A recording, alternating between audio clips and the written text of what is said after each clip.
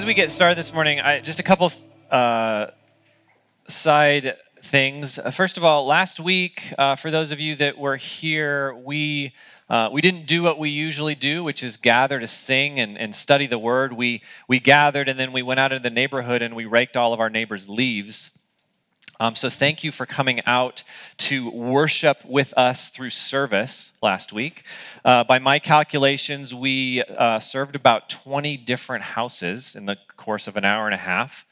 And we got some feedback from at least one neighbor who wrote on Facebook that he was thrilled to find out when he came home that his leaves were raked so that he could spend time with his children that afternoon. So I'm just super excited that we were able to serve our community that way. So thank you all again for those of you that came out and helped us.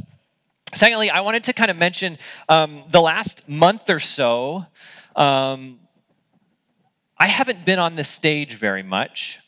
And some of you have noticed that, and some of you have said very kind things about how you miss me either playing music or teaching, and I appreciate that. But one of the things that I want to make clear to everyone is one of the goals of our church is to be a body of people led by the Spirit of God who work together as a family.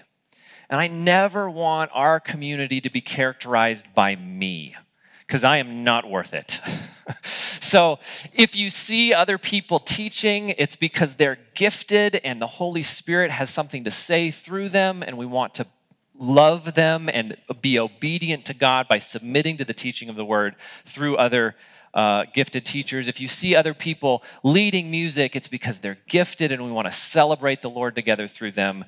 And it's my privilege to have a small part in that. So thank you again for those of you that have complimented me in those ways recently, but I intend to continue to give stuff away as much as I possibly can. So, that being said, we are in Matthew chapter 15. If you don't have a Bible with you, grab the Pew Bible in front of you. We'll be on page 870 in that Bible. And we're going to start with a little story. So Monday mornings, I get up early. I get up at 5 o'clock to make it to men's cohort at 6 o'clock. Men, if you want to get together with some other guys and talk about theology and pray for one another, I'd love for you to join us on Monday mornings at 6. It's really early and we all hate it, but it's super fruitful. But I got up, I left the house, and shortly after I'd gotten my Americano and sat down with my friends to talk about God, I got a text from my wife, which is odd at 6:10 in the morning. And she said, "The little one is sick. She threw up all over the bed." And she meant my bed, our bed. And so my wife, God bless her, had to deal with that all day long. But I came home that night because I'm a good husband, and I poured into my family, and I volunteered to make the bed that had been stripped and cleaned. And so I was doing my best to make the bed. And we have this white comforter, the best thing to vomit on. And I was putting it on, and there's this very faint yellow oval-ish shape. And I thought, oh, I know what that's about. But then I thought, maybe I should investigate further. And I got real close, and oh no, that's gross. We're going to talk about defilement this morning. My comforter was defiled on Monday. Jesus is going to talk about defilement. And before we get into our text, the assumption that Jesus is working on, and it's the assumption that I think we all know deep down, is that people are defiled. Now, that's a very unpopular thing to say in the culture around us. Maybe some of you push back against that. But the fact is, something is broken in us. Something is damaged, scarred. The Bible calls it sin, oftentimes. And the truth is, recognizing this is a good thing. If you were here with us a couple weeks ago when Pastor Josh from Anthem Church was teaching through the previous section, he was talking about the Pharisees. And the religious leaders, the Pharisees, came to Jesus' disciples and they said, "Why don't your disciples wash their hands before they eat?" It wasn't that their hands were dirty, that they'd been out working. It was a ritual washing that the religious leaders expected people to do. And the reason they did this is because they read the Old Testament and they read that the priests, when they were ministering to God in the temple, they were supposed to wash their hands. And so the Pharisees thought, well, if the priests are supposed to wash their hands to approach God, maybe it'd just be a good idea if everybody did it. And so they set up this extra law about how everybody needs to wash their hands. That wasn't from Scripture directly, but it kind of flowed out of Scripture. And it was kind of based on this idea that the religious people thought, people are broken, people are scarred, people are messed up, and we need to figure out how to be made right with God, so maybe we should just wash our hands just to be safe. It came from a good motive, but it turned into this rigorous command that they were pushing people down with. And we talked about that last time. But the Pharisees recognized something that I think we all know deep down, that something is wrong with the world, and I'm a part of it. And so we try to find ways, practices, thought patterns in which we can make ourselves pure, make ourselves clean, get rid of the defilement that we sense around us. There's a word for this. It's called fundamentalism. Now, that's not originally what that word meant. A little bit of history. Back in the early 20th century, there was a group of Christians that were reading the Bible, and they didn't like what they read. They found all these things that were miraculous and supernatural and frankly kind of crazy. And they said, we live in a modern world, and all of this stuff is nuts, and we'll just take all that out and focus on the nice Jesus stuff, be kind and be generous and be gracious. And they were called the modernists. But there was this other group of Christians that sprung up as well, and they said, no. Just like Paul says in 1 Corinthians, if Jesus didn't rise from the dead, we are, of all people, the greatest to be pitied. We are a mess. We are following a dead man, and all of the supernatural stuff that happens in Scripture is true because we believe that the Bible is true. And they were called the fundamentalists because they were going back to the fundamentals of the faith and holding on tight to them. But after a while, the fundamentalists got scared. They weren't content to just live in Scripture. They had to add some extra layers to protect themselves. And if you're an older Christian, maybe you grew up in a church where you couldn't go roller skating. You couldn't watch movies. And that's not because the Bible says you couldn't do those things, but that's just because we want to protect everybody. And so we're going to add these extra rules, just like the Pharisees did, to protect people and make you feel good about yourself and scrub away that defilement that we feel around us. And this is what fundamentalism is, and we see it in the church. In a previous generation, guys, none of you are wearing ties this morning, so obviously you don't love Jesus. I talked about roller skating, dancing, movies. But it doesn't just happen in the church. There's fundamentalism all around us. My Facebook feed is fundamentalism all day long. Do you clothe your baby in Pampers or do you cloth diaper? Because the way you answer that question might tell me whether you're a Christian or not. Do you go to public school or do you homeschool?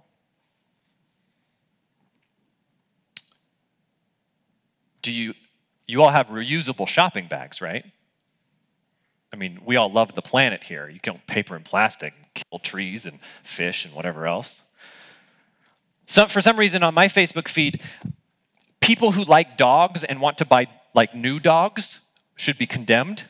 Because used dogs shelter animals. That's the only way you can get a pet. If you don't do that, then shame on you. And none of these things are good or bad in and of themselves, but they become these markers of purity and holiness. Whether you're a religious person or not, they tell other people that I am a good person because I do these things, and you are a bad person because you do not. And so Jesus is going to respond to this idea of fundamentalism in this text this morning. So let's look at verse 10. He says, summoning the crowds, he told them, listen and understand, it's not what goes into the mouth that defiles a person, but what comes out of the mouth. This defiles the person. And so the first thing we see is that defilement cannot be fixed by outward fundamentalism. The things that you do outside of you to make your life better are not going to fix the problem. And the interesting thing here is Jesus acknowledges the problem. He doesn't say, oh, the Pharisees are crazy. There's nothing wrong. He goes, no, there's something wrong, but the way the Pharisees want to fix it by this ritual hand washing doesn't work. He says, what comes out of the mouth, this defiles the person. And regardless of my opening illustration, he's not talking about fluids. He's talking about words. What comes out of your mouth are your words. And so the question for us is, what are the things that we are talking about? And maybe they're things that you talk to others about. Maybe they're things that you talk to yourself about. I talk to myself all the time. And if you say you don't, I'm calling you a liar.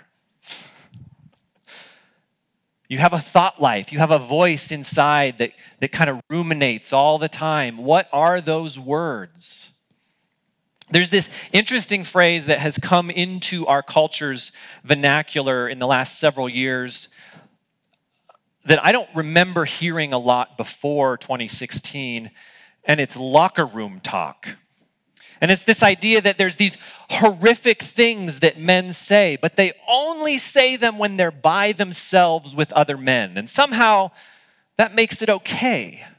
And you could speak against women and demean them and mock them and harm people. But as long as we're just with the guys, it's okay. And Jesus says, no. Those words, they came out of your mouth, and that's the thing that's defiling you. Because the words that we speak have power. I believe that we are creatures created in the image of God. That's what the beginning of the Bible teaches. And because of that, we are like God in many ways. And one of the things that God can do is his words have power. Now, he has way more power than we do. He can create a universe with his words. But our words have power to heal. Our words have power to harm. We're going through the book of James in our community groups during the week, and we're not quite there in our reading schedule, but in James chapter 3, verse 5, James says, so too, though the tongue is a small part of the body, it boasts great things. Consider how a small fire sets ablaze a large forest, and the tongue is a fire. The tongue, a world of unrighteousness, is placed among our members. It stains the whole body, sets the course of life on fire, and is itself set on fire by hell. James doesn't pull any punches there, right? The words that we speak do damage. And this is what Jesus is saying. It's not what you eat. It's not the fact that you didn't wash your hands before so doing. It's what comes out of your mouth. And this is what defiles a person. So if it's not these outward things, these outward rules that people try to put on you, then how do we deal with fundamentalism? How do we deal with someone like the religious leaders that say, hey, this is this rule that you need to follow? Well, look at the next section of verses. Verse 12, Matthew writes, then the disciples came up and told him, do you know that the Pharisees took offense when they heard what you said?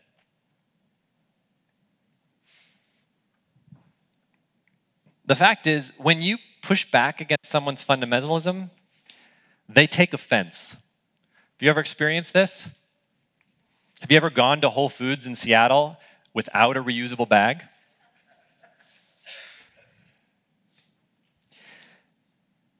When I was in a previous position as an associate pastor, I was assigned Romans 14 to teach on a Sunday. And Romans 14, Paul has a very similar thing in mind. He's talking about food regulations and whether you should eat meat or not, and how Christians need to live in harmony with one another, even though we have different convictions about different things. And I wanted to bring it up to the modern day, and so I told a story about music. I grew up, some of you older millennials or Gen Xers might remember going to Christian bookstores and buying CDs. And in Christian bookstores, there would always be a poster. And on the poster, it would say, if you like this band, then you should check out this other band. And so if you like Limp Bizkit, you should check out Pillar. If you like Coldplay, you should listen to Tree 63. And I made the point that we have, in the Christian subculture, we made this decision that regardless of the content, everything in this column, the world's music, is bad. And it needs to be replaced with everything in this column, Christian music, which is good. And I made some jokes. I might have mentioned that Coldplay was way better than Tree 63. Most everyone laughed. But afterwards, 2 people came up to me separately, and both of them told me I was not a Christian. And it was the most confrontation I've ever had in church up until that point. And it was, for about 3 weeks, it dragged on. And one of the guys said that if I was the pastor of this church, I would have drug you off the stage in the middle of that sermon. And it was really bad. I did not expect it. But I had pushed back against their particular fundamentalism, and they were offended. The Pharisees are offended by what Jesus says. But look how Jesus responds in verse 13. He replied, "Every plant that my heavenly Father didn't plant will be uprooted. Leave them alone. They are blind guides, and if the blind guide the blind, both will fall into a pit." Leave them alone. See, there are going to be people that are not able to handle the fact that in your apprenticeship to Jesus, you are not bound by the rules that they have bound themselves by, and they're going to be offended. And our job is to love them, but ignore them. And I don't want to do that. I want to fight them. I want to show them that they're wrong. But that just shows that the brokenness in them that they're trying to fix by their fundamentalism is the same brokenness that is in me, that I am trying to fix by my freedom. So Jesus says, hey, just leave the Pharisees alone. Don't worry about it. So before we move on to the last section here, I want to talk a little bit more practically about this idea of fundamentalism, because there's a lot of questions that roll around in my mind when I talk about this sort of thing. And the question is like, so if these outward practices aren't things that are mandated by Scripture, how do we know how to live? How do we know what to do? How do we know what things we should or should not participate in? And the first thing I would say is Scripture does have mandates. If you are a follower of Jesus, you are saying, I'm submitting myself to the words of this book. And if you're asking yourself, should I be generous? Yes. Should I be kind? Yes. Should I give up my privilege and my power for the benefit of others? Yes. Should I lean into a radically different sexual ethic than the world around me? Yes. There's no options there. Scripture is clear on so many things about how Jesus calls us to live. But then there's other things, like should I homeschool my kids? Should I watch some R-rated movies? Should I drink alcohol in moderation? Should I smoke cigars? Should I vaccinate my children? Should I buy Pampers, paper, plastic? I don't know. These things have to be discerned.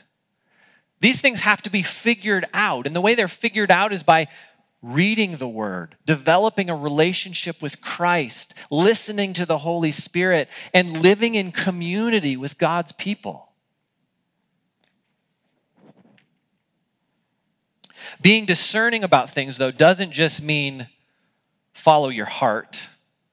That's terrible advice, typically. Oftentimes, what you think you want to do is the exact wrong thing to do. And this leads us to the next section of this passage where Peter says in verse 15, explain this parable to us. Peter's talking about it's not what goes into the mouth that defiles a person, but what comes out of the mouth. And Peter's like, I don't understand. And I don't blame him because that doesn't make sense to me either. It seems like if I have an outward list of things that I accomplish, that should be meritorious in some way, right? If I'm doing good, if I'm staying away from these things, if I'm doing these things, shouldn't that mean something? It did in Peter's world. He'd been taught that this outward ritualistic life was the thing that was going to make him right with God. And Peter's like, I don't get it, Jesus. And Jesus replies in verse 16, do you still lack understanding? He asked. Don't you realize that whatever goes into the mouth passes into the stomach and is eliminated? And I'm super bummed here, like every Bible translation that I looked at screws up this verse. The Greek says, don't you realize that whatever goes into your mouth and passes into your stomach and goes out into the toilet? And everyone is afraid to write toilet in that verse. I don't know why. If my 7-year-old was in here, she'd laugh at that. She'd think that was pretty awesome that Jesus said toilet.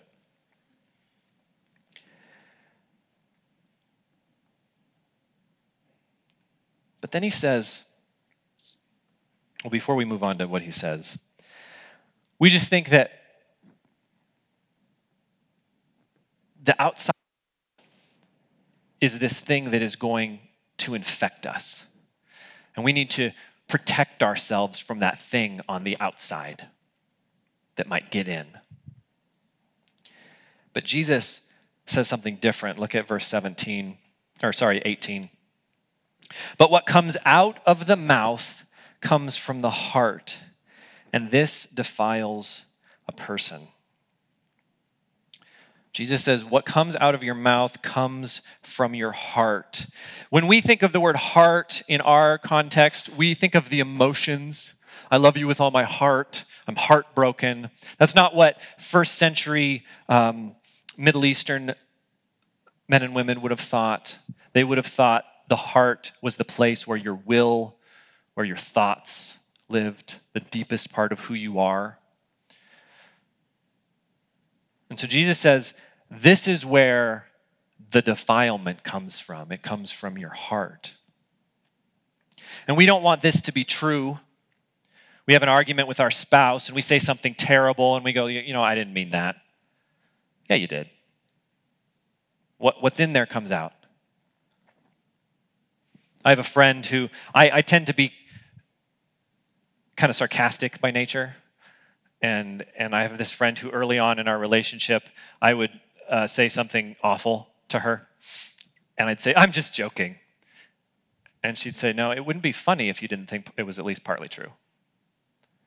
And it's true, isn't it? Like the last comedy special you watched on Netflix was a guy standing up and talking about real life for an hour. And it was hilarious because it was true. What lives in the heart comes out of our mouth.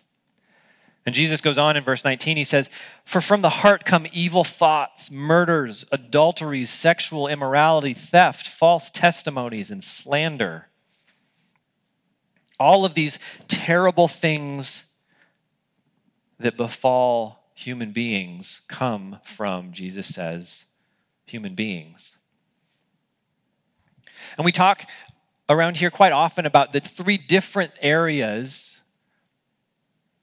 of evil that we live with in the world. The Bible calls them the world, the flesh, and the devil. And we can agree that there are world systems out there that oppress people. There are governments that behave in ungodly ways. There are just built-in problems with the world that harm people. We can also, I hope, agree that there are demonic powers, God's spiritual enemies that want people harmed, that want to keep Jesus people from living fulfilled lives, and they want to keep people from understanding that they can have life in Christ. But If human beings didn't participate with the world systems, it wouldn't be a problem. If human beings didn't listen to the voice of the spiritual powers, it wouldn't be a problem. No matter how we slice it, human beings are responsible for how messed up it is in the world, and no amount of reusable shopping bags, cloth diapers, or homeschooling is going to fix that. So Jesus has this whole list of social sins that come out of our hearts. And I feel like this is a good place to talk about a doctrine called total depravity. And if you're kind of a theology geek, you know what that is. If not, that's okay. You're probably interested in more useful things. But total depravity is a doctrine that comes from Scripture. And it says that not everything about humanity is broken, but every part of human existence has brokenness in it. And what's important to remember, I think, is that this is not an idea that comes from the very beginning of the Bible. The very beginning of the Bible, if you read the first 2 chapters of Genesis, human beings are created good. They're created as image bearers of God, as sons and daughters of the King, rulers of this world, called to live and love and subdue the earth and be fruitful and multiply and live in this Edenic state under the rulership of Yahweh. But by chapter 3, it all falls apart. Our first parents, Adam and Eve, they break God's command. They don't trust him for wisdom, and they seek it out on their own. And because of them, we inherit a world that is marred by sin. And Jesus says it goes all the way down into our hearts. The way to think of this is if I have a pure, clean, clear glass of water in my hand, and I take an eyedropper and I put in a single drop of poison, does every molecule of that water become poison? No. It's all actually really good water still. But if I take a drink from that cup, am I going to die? Yes. Because there's no way to get the poison out of the water. And this is the situation that Jesus reminds us that we are in. We are good people that do good things and serve the poor and build hospitals and create beautiful art and amazing technology.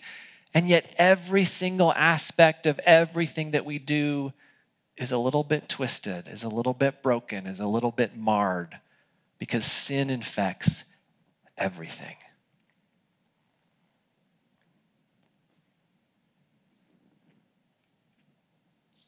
So then look at verse 20. Jesus has just laid on us some pretty heavy realities, and he says, "These are the things that defile a person. But eating with unwashed hands does not defile a person."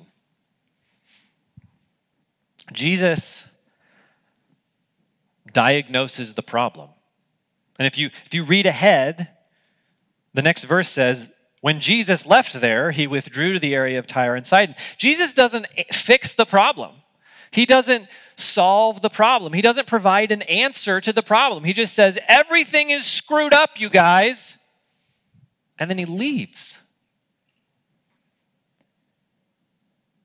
And I think it's because Jesus wants us to sit in that for a little bit, to recognize that for a little bit, to not push that aside too quickly. It's a heavy thing. It's a hard thing.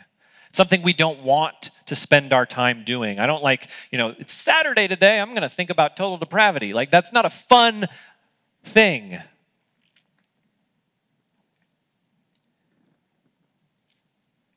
But Jesus isn't quick to provide the solution.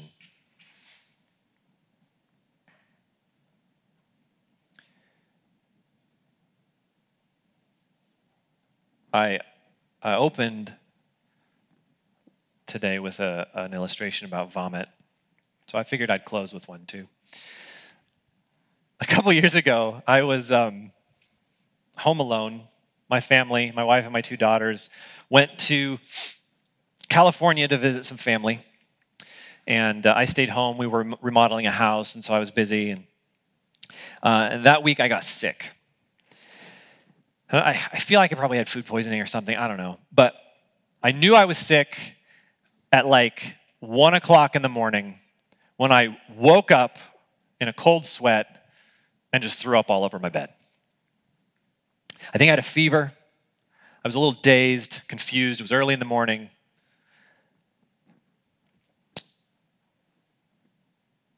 And so then I just fell back asleep. And then I woke up again about an hour later, and I did the exact same thing. So that morning, when I had finally come to my senses, it was kind of a train wreck in my bedroom. And I was trying to sort things out. Well, my wife and I, we had a Tempur-Pedic mattress. And if you don't know what that is, it is a 500-pound sponge. And because I did not have the awareness to deal with my defilement immediately, it soaked up into the mattress pretty good. And I was looking online, like, how do you clean a memory foam mattress? And a couple days I just wrestled with this. Because if you know anything about Tempur-Pedic mattresses, they're really expensive. Like, it was an investment for our family to get this mattress. And I realized like there was no like solution I could spray on the top that would fix it. There was no like laundromat in the world that could handle this thing. And so I finally just said, I have to throw this away. I have to put this in the back of my pickup truck and take it to the dump and go buy a new mattress before my wife comes home.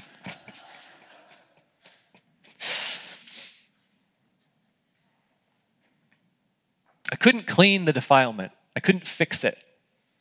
I just had to get rid of it and replace it. Turn in your Bibles to Ezekiel chapter 11. If you have the Pew Bible, it's on page 741.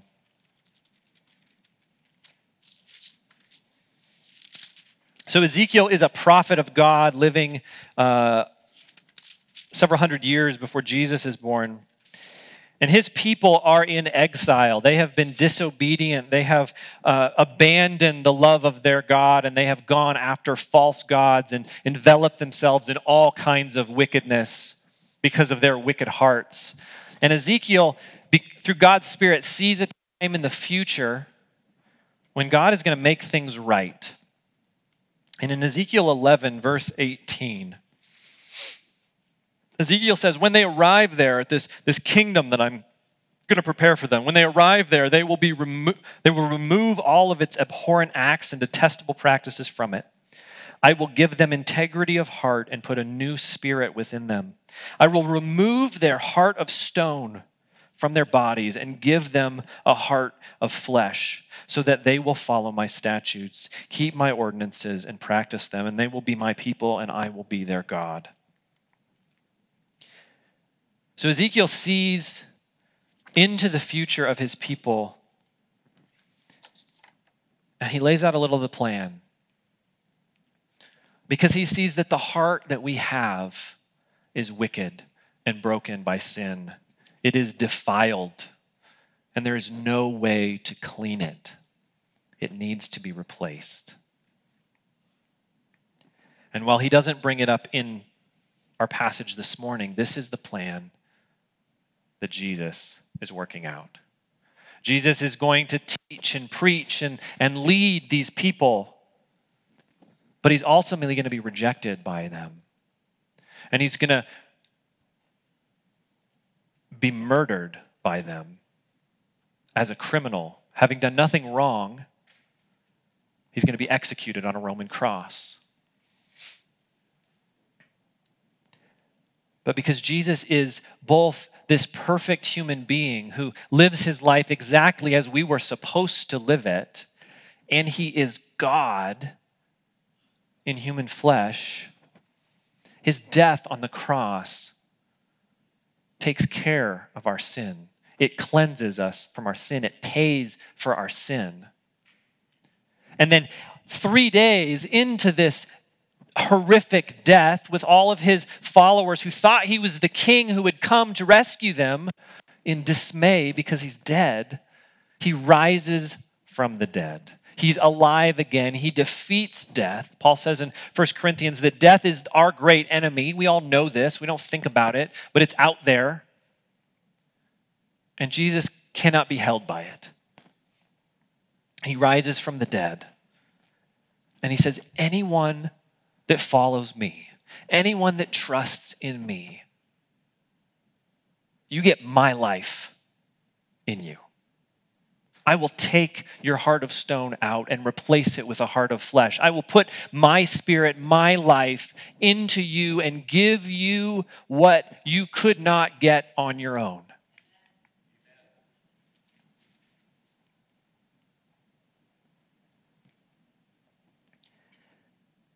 And this is the good news about Jesus, right?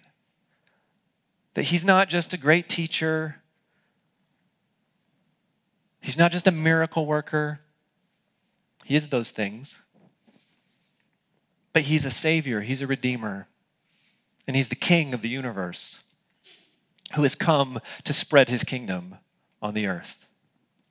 And all of us that are willing to say, Jesus, I am yours, who are willing to say, the things that I'm doing to make it right for me aren't working, who are willing to, the Bible uses the word repent, which means to turn around and follow someone else, to turn from whatever we've got going on that is obviously not working and turn to Christ and say, whatever you want me to be about, I want to be about that. We get new life. We get new hearts. And what's true about us becomes the Spirit of God inside of us, motivating our lives. And so, if you are a Christian this morning, if you would say, yes, I am a follower of Christ, I have given my life over to allegiance to Jesus, you have been given a new heart. These things that Jesus says about your heart are not ultimately true about you anymore. Now, we struggle with sin until we get glorified. Jesus says we get new bodies. Everything that about us that is broken is going away, but it hasn't quite yet, and we fight it. So it's there, and we wrestle, and we heed Scripture and go, yeah, I need to listen to the Spirit of God and deny the sinful impulses that still are fighting in me. But ultimately, your greatest desires, your deepest desires are the desires that God gave men and women in Genesis chapter 1.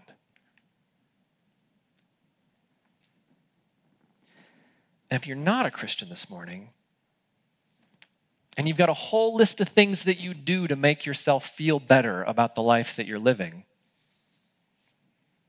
maybe there's nothing wrong with those things. But I would guess that if we sat down for a cup of coffee for a couple hours, you'd go, yeah, they're not really working. I mean, I bought a dog from the pound and it's great, but it really hasn't done what I thought it was going to do for me.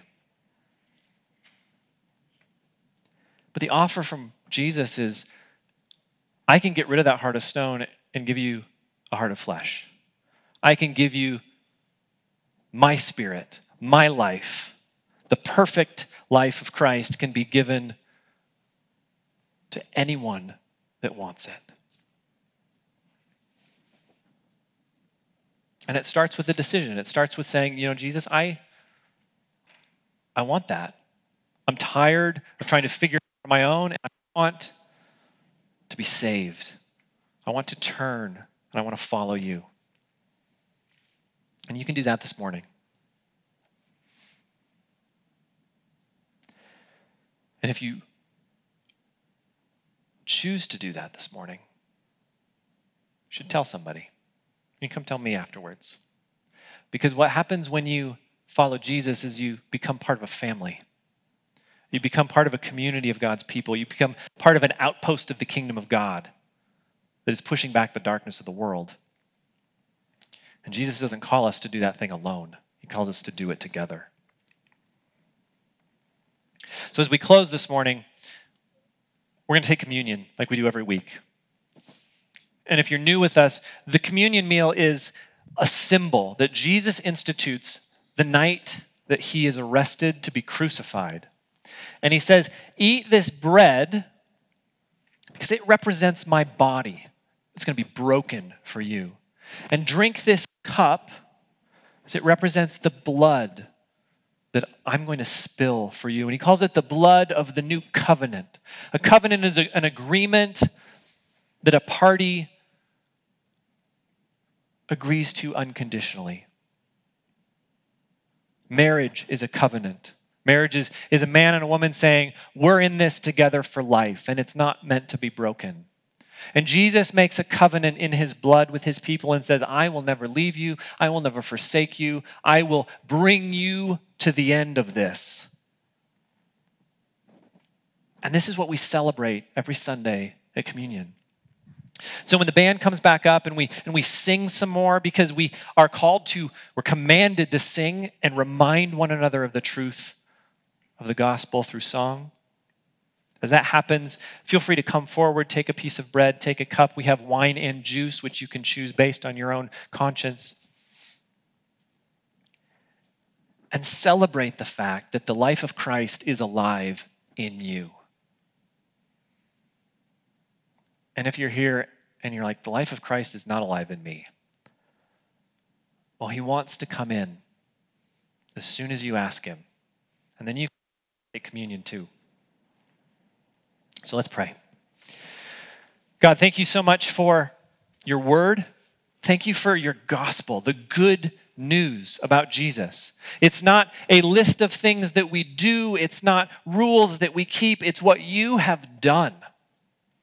You have taken the place that we should have had on the cross. You've paid the penalty for our sin, and you have given us the opportunity to have new hearts.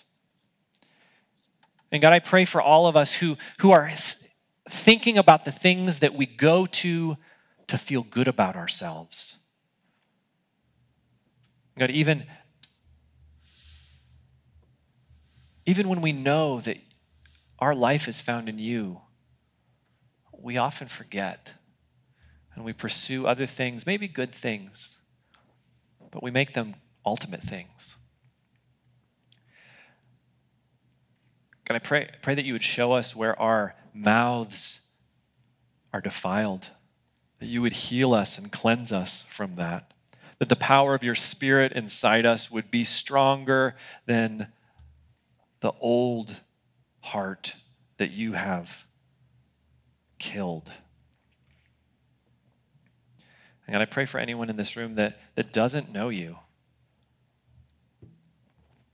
that is tired of trying to figure out how to make things go their way, is tired of virtue signaling how socially responsible they are because it doesn't seem to make them happy.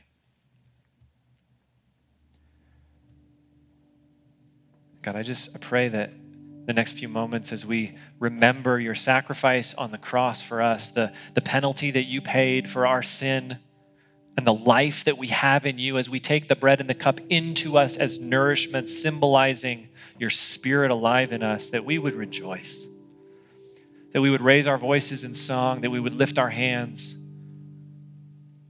that we would celebrate the goodness of our King. And that's in Jesus' name. Amen.